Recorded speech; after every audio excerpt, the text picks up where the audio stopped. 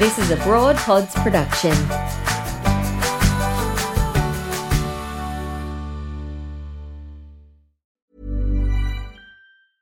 I'm Sandra, and I'm just the professional your small business was looking for. But you didn't hire me because you didn't use LinkedIn Jobs. LinkedIn has professionals you can't find anywhere else, including those who aren't actively looking for a new job, but might be open to the perfect role, like me. In a given month, over 70% of LinkedIn users don't visit other leading job sites. So if you're not looking on LinkedIn, you'll miss out on great candidates like Sandra. Start hiring professionals like a professional. Post your free job on linkedin.com/people today. Burrow's furniture is built for the way you live. From ensuring easy assembly and disassembly to honoring highly requested new colors for their award-winning seating, they always have their customers in mind. Their modular seating is made out of durable materials to last and grow with you. And with Burrow, you always get fast, free shipping. Get up to 60% off during Burrow's Memorial Day sale at burrow.com/ACAST. That's burrow.com/ACAST. burrow.com/ACAST. This is Broad Radio. For you, by you. Broad Radio. Here for more.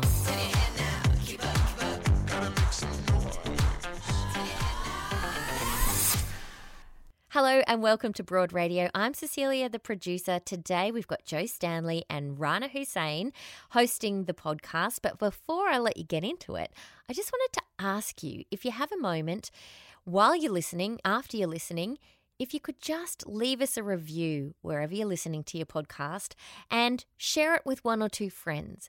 We need to spread the word about Broad Radio, and this is the best way to do it, especially leaving a review in Apple. That really does help us to, let more people know about what we're up to. But thank you for listening. And today's episode is a great one. You get to meet Rana and find out her secret passion and ambition in life, and a really raw conversation with a mum whose son went off the rails and ended up in jail. Lots to digest today. Enjoy. I'm Joe Stanley, and my co-host today is the amazing Rana Hussain. Hi, Rana. Hello. Oh my gosh, thank you so much for joining us on Broad Radio for the first time. People would know you from ABC TV, ABC Radio, from the amazing podcast Outer Sanctum, one of my favourites. Mine too. You do sensational work on that. I have to say, Joe, I'm just beaming at you, mainly because you're not just a voice in my ears anymore. Is that how you used to seeing and ingesting me? Yes, you're a real life person in front of me. It's quite a thrill, I have to say. Oh, dolls. That's lovely of you to say. But, you do so many different things. You're a sports administrator as well. Like you have such impact on, the media, but also sport right now. Like, you've changed attitudes, I think. You work really hard in diversity and inclusion. And I'm inspired by the work that you do, love. Oh, thank you. I hope I've changed attitudes. I try. I think it's definitely hard work. I feel like I haven't been in sport for as long as it feels like I've been in sport. Well, that's how massive your impact has been, though. It's one of those things where I think I've watched sport my whole life. I've loved it my whole life. But I turned it into a career, which I don't know if that's a good thing or not. It's funny you say you're from a generation that was told you could do anything you want, because I grew up in the 80s and no one said that in the 80s. What did they tell you in the 80s? I think there was a lot of just, don't get too big for your boots. There's a lot of that. Yeah. And, I talk at schools a lot and kids always say, who did you sort of look up to and who really inspired you? And I was like, well, in the 80s, the only people that went overseas were the Minogues. Oh. It was Kylie. It was about it. It's so funny you say that, because I have a sister who's 12 years older than me and she is sort of now getting to that point where she goes, oh yeah, I can do whatever I want. Whereas the 12 years difference, we had just two very different generations. Wow. And we have such different attitudes too, as women and as women of colour, what our place in the world is. And I find that so interesting. I think I always thought in the 80s there was like the power shoulder, working woman vibe. But actually It wasn't, we are my generation's quite lucky. It was pretty new though. It was new. It was new in the 80s, and I think it was also a privilege. You know what I mean? Like, not many women actually were living that. Reserved for the very few. Yeah, well, I was in the movies, basically. It was for Working Girl, the movie, basically, right? True. So to get to know you a little better, I've got one question for you, okay? Yes. What is your dream gig? Like the gig the one that you're almost scared to say out loud? Breakfast television. Oh my God. You're already doing breakfast television. You do ABC TV. Well, I say breakfast. I want to be really, I would love to just be Oprah if I could be. Oh my God, that's my dream. Oh, let's just both be Oprah, and then we'll take over the world. I've always wanted to be. It's actually I physically feel uncomfortable as I'm about to say this. I just want to be a presenter. I want to be in people's living rooms, in their ears, talk back radio. That's what I've always wanted to do, and I grew up being told, make sure whatever you do, it's in service of others. So I threw myself into the really kind of noble work. Yes. Counselling, and I was volunteering at detention centres when I was 18. And I thought, that's where I needed to be. And I've slowly kind of grown into my skin and allowed myself to say, actually, I just want to talk about Top Gun. I want to talk about the silly things, and I think that especially as women of colour or people on the margins, we're often also put in that box that if we're going to be present, turn up in public spaces, we have to be serious. We have to talk about the issues. When actually, I do want to talk about silly things or sport and not have to talk about inclusion all the time. Well, in a way, I sort of felt bad that I started with that, I guess, because I don't want that to be your responsibility. And I know that, I've spoken with Winifred Bonney and other people who have said, women of colour who've said, it shouldn't always fall to us. And, why is that responsibility on us all the time? So I don't know, is that bad that I opened with that? No, well, I'm very grateful that you asked the question, because I think that's the thing, right? We just don't get asked those questions, or we don't... we sort of have to kind of kick the door down and have those conversations to make it better for other people and ourselves.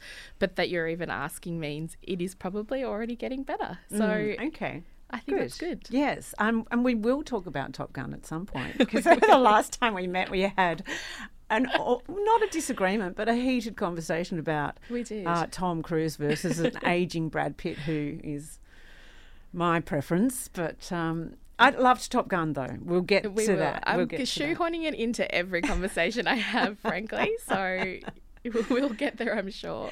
What about this conversation that's being had around Daisy Pearce? Rana, I'm so excited that you're with us, because you are a sports broadcaster, and I'd love your perspective on the fact that Rex Hunt very publicly said she's a wonderful lass, but let Wayne Carey get a word in, and that perhaps she shouldn't have this Friday night gig of special comments. Then Wayne's been relegated to the Saturday night. What's your thoughts on this whole conversation? Well, my honest and initial reaction was, all right, next. I just didn't pay it any attention, because I thought, that's not where we are, and it's one person's opinion.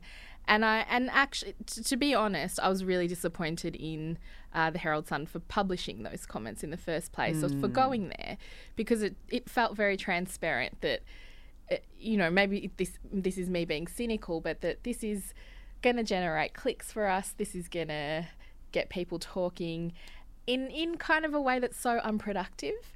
And so my response was, I'm just not going to engage with this. And then when we saw Dermot Brereton double down, I thought, okay, this is now getting a bit annoying. I still didn't want to engage with it.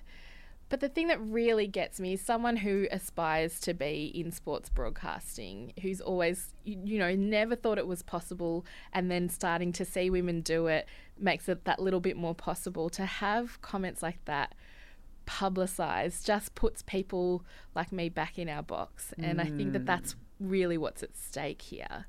But that's deliberate.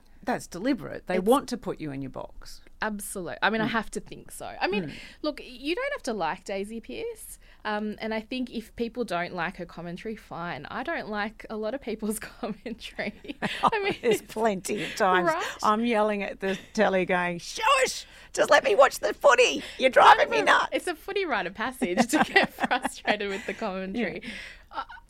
What is actually really interesting, I saw this on Twitter somewhere, so forgive me whoever did tweet this, but that it's interesting that when there are men who aren't great at what they do, but the footy media does close ranks around them. We don't hear comments like that about other men in football media, yet for some reason we're hearing about Daisy Pearce. And you just have to ask yourself, well, this has got to be because people are now starting to feel uncomfortable.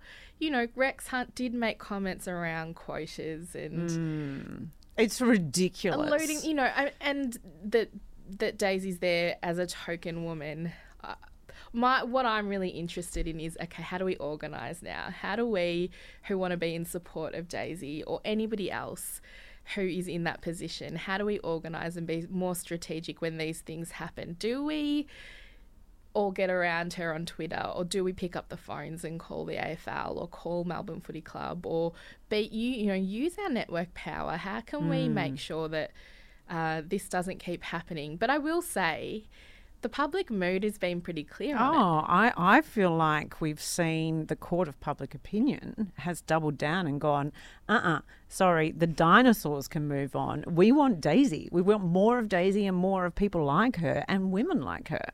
And so while I was sort of eye-rolling about it, there's a part of me that saw that public opinion and went, things have changed. There's a shift. There's a definite shift. And so while it's exhausting, I don't know that I feel as frustrated about it, because I do think this is the litmus test maybe we needed. What I do feel though, I feel for Daisy for the next time she's on television. And is it going to be that much harder for her? Is it going to be harder for her to walk into a room with Wayne Carey and with Dermot Brereton, who she will work with? Is it harder for her to walk in with her head high and with that confidence that you need to have? I mean, sure, she knows that people are around her and supporting her, but, you know, this is why it's not an even playing field when you are a minority working in that kind of environment. And that's what I wanted to ask you. You've been in broadcasting for a while. How do you deal with feedback like that within an environment like that when you're the one who has to step into it? I mean, I guess I've not had that kind of public criticism. I've had times where I've sort of had a little bit of a pile-on for me, and I've really struggled.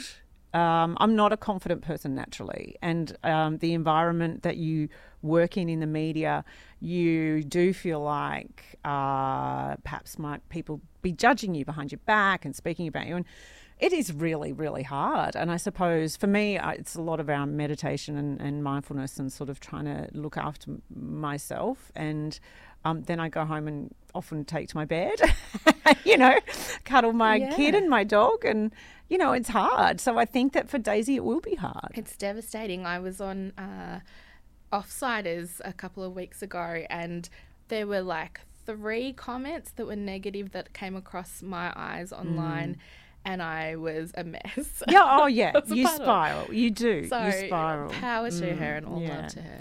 All right, well, let's get to our first guest who really it's an extraordinary story. And it does sound like a little bit of a cliche to describe something as every mother's worst nightmare. But in a lot of ways, this really is one of my worst nightmares, most definitely, to watch my child make a bad decision in choosing to drive drunk and on drugs and then smash their car driving and ending up in jail with really the miracle of it was that nobody was killed in that car accident. But to see your child in jail in itself would be absolutely devastating. It happened to our next guest, and she's co-written a book about it with her son.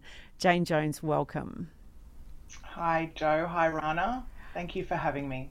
Look, Jane, it's an extraordinary story, and it's very courageous that you and your son, Zach, have written this book together. You're alternating chapters in the book telling this story.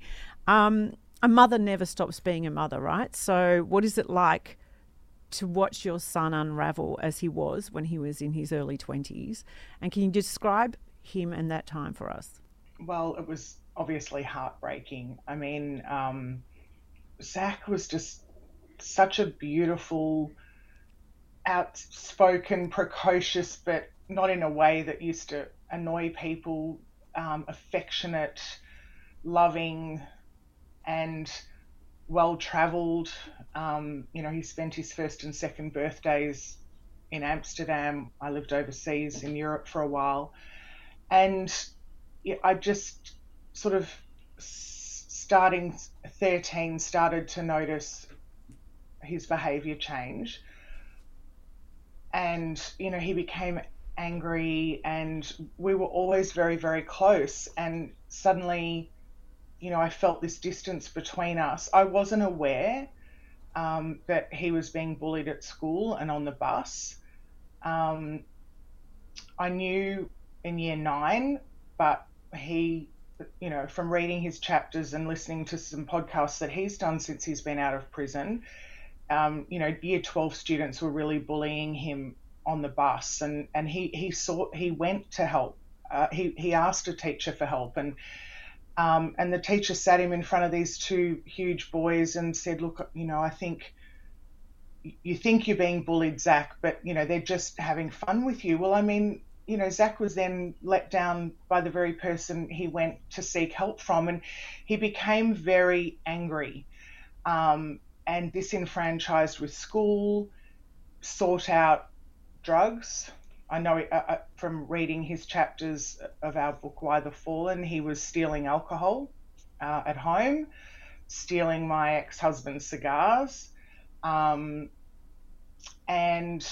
he just withdrew from me. I just started losing him, and then he started getting expelled from each and every school, and I'd have to try and find another school for him to get into, and then he seriously was self-harming, and that was horrendous to see what he was doing to his body.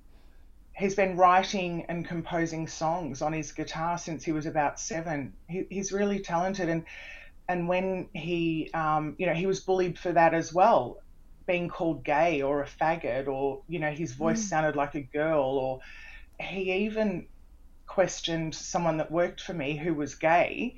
How do you know that you're gay? How do I know that I'm gay? Like, he was questioning his own sexuality at a very young age because he was being bullied. And then he stopped playing his guitar, he stopped singing, and it just broke my heart. Like, no parent wants to see their child in pain. No, so but then you say that you see him, you separate from him, and he ends up seeking out drugs and alcohol, and that's how he ended up in this terrible smash, and he's gone to prison. How do you as a mother manage the pain of that? And also knowing that your son inflicted pain on others, I guess. Well, 100% he did, and I don't call it an accident, neither does he. He calls it a crash.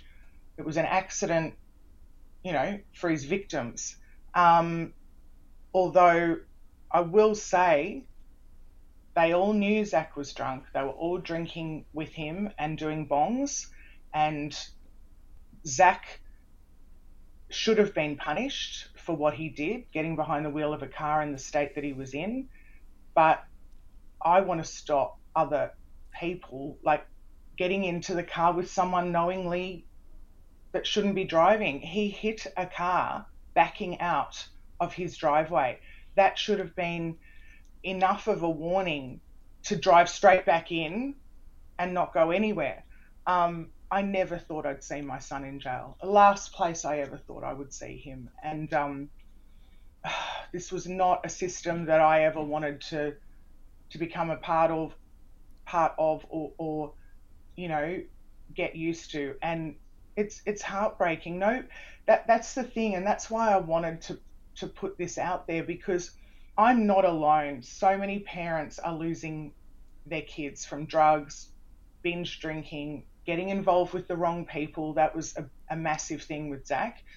And the people that he surrounded himself with, the ones that got in his car, they weren't even at his hearing or sentencing. Not them or their families, which I was very surprised with. He's not allowed to contact them anyway as part of his parole. But look, I understand they're all well. I'm not a religious person, but I prayed that they would all be okay. But I don't think I could have lived if Zach had have killed someone, an innocent person. And he's my only child. He could have so easily killed himself. And, you know, I've done his time in prison in my own way. I was in a perpetual stall for 2.5 years. I couldn't breathe for 2.5 years. But very early on, I had this sort of epiphany to write the book, and I felt like that might give him a reason to focus in there. I encouraged him to seek counselling because, you know, I said to him, Zach, when you come out, you're going to have all the same temptations. And until you find out, like, look inside yourself and understand who you are and why you made the decisions and the choices that you did, you know, you're never going to heal properly.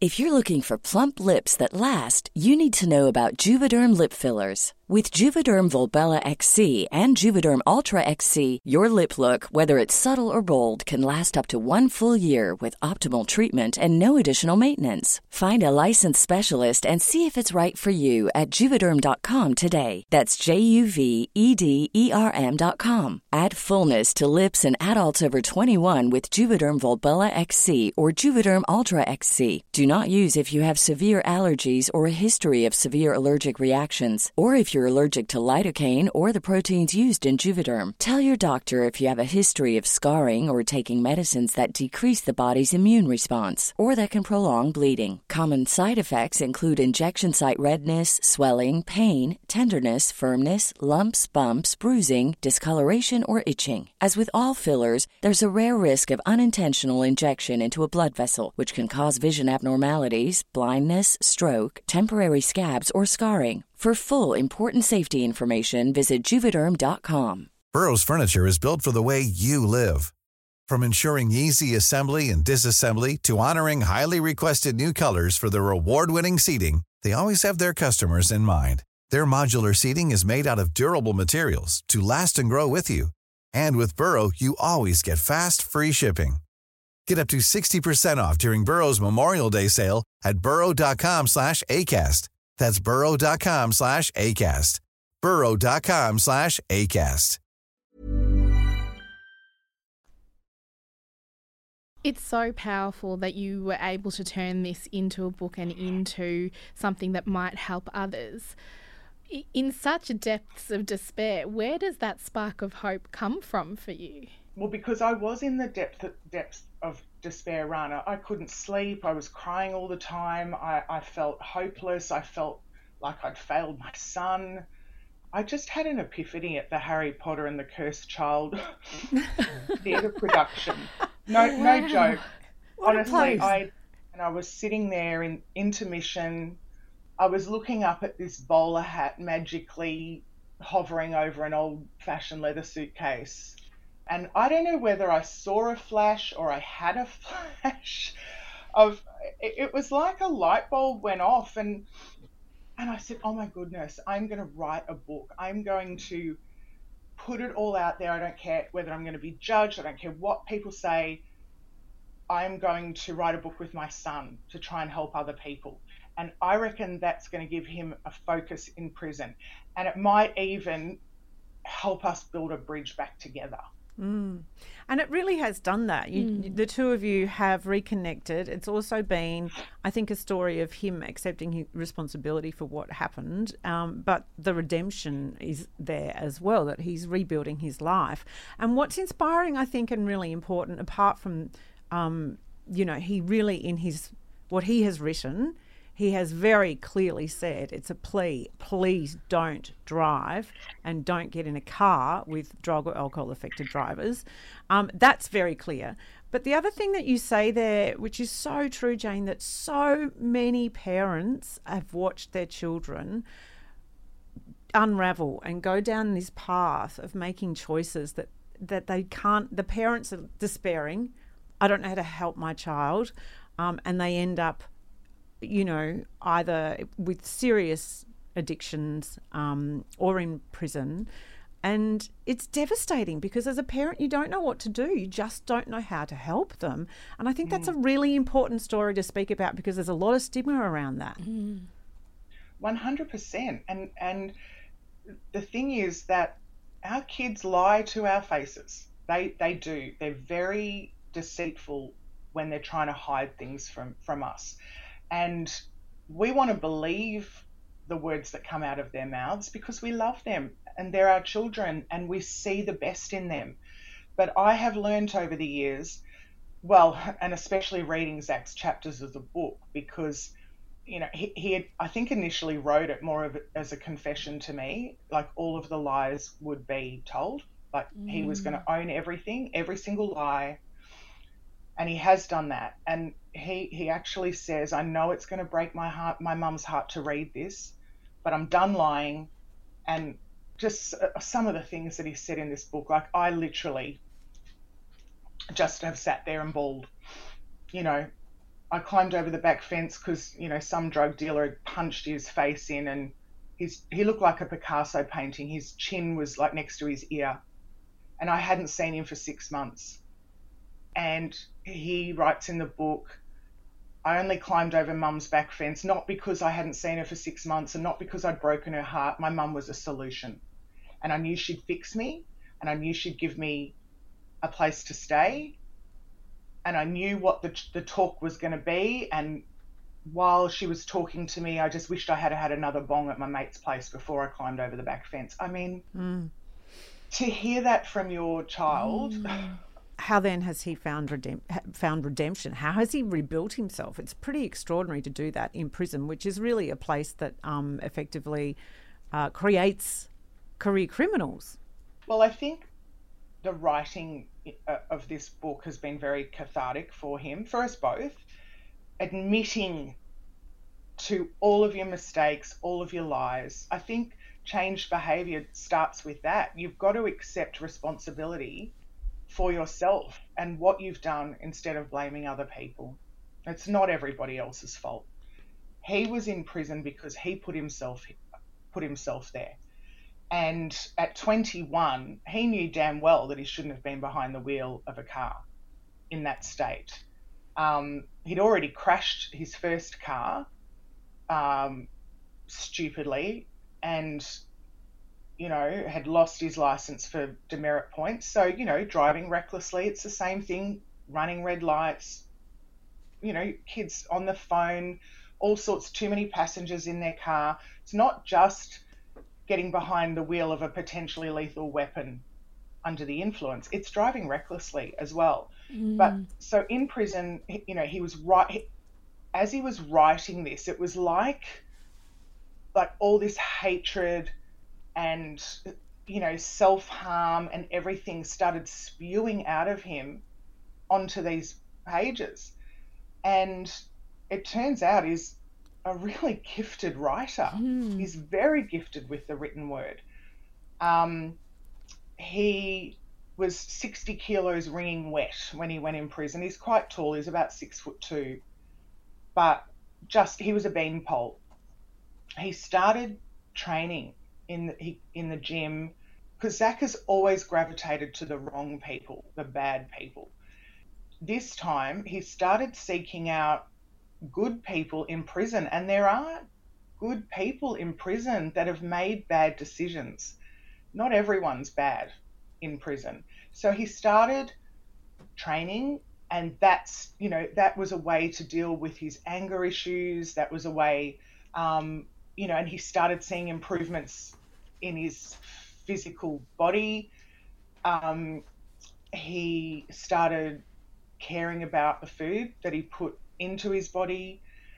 Obviously, being in jail forced him to be sober, but he could have easily, he was told really from day one, oh, get on the methadone, it makes the time fly. And he had 2.5 years ahead of him, and he would have been coming down because he was highly addicted, And then he worked from day one. He wanted to work in jail. You know, he sought out counselling.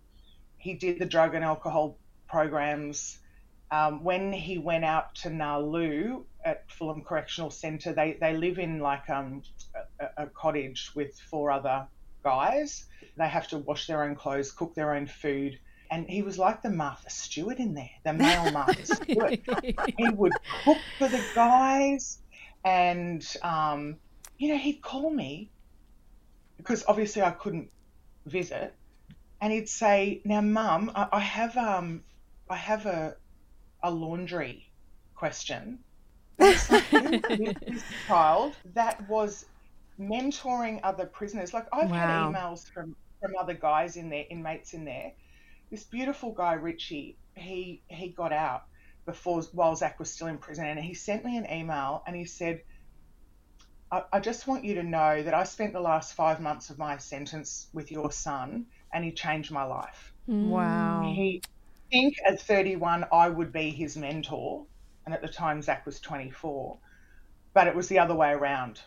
Well, Jane, yeah. I mean, that is extraordinary. And honestly, it's one of those things where you go, I don't know, do you believe that your path is already written and that your purpose in life is to have an impact in a really very powerful way in the strangest of places, which is in prison? I wonder if, that, and now he's turned his life around and is an extraordinary example. I believe everything does happen for a reason. Wow. I certainly never thought I'd write a book about my son going off the rails and going to prison, but I know that I'm on the right path from the people, the parents that have reached out to me, because as parents, we're too embarrassed to talk about our kids doing the wrong thing. We want everyone to believe that our lives are perfect and that we're good parents, and they don't come with an instruction manual. No. I say to parents, just be kind to yourself. You're doing the best you can. And at some point you have to, like, I wouldn't accept the drugs in the house. I didn't have to kick Zach out because he would leave, because I wouldn't accept the drugs in the house. Well, Jane, so it is such a very powerful story, and we've had people say such a raw and honest story. Thank you very much from our social media today. And so do get the book. Why the Fallen is the book. It is self-published, so head along to the website, which is whythefallen.com. And thank you so much to you and your son, Zach, for sharing your story, Jane. It is very powerful, and I really do believe it can save lives. I hope so. Thanks, Joe. Thanks, Rana.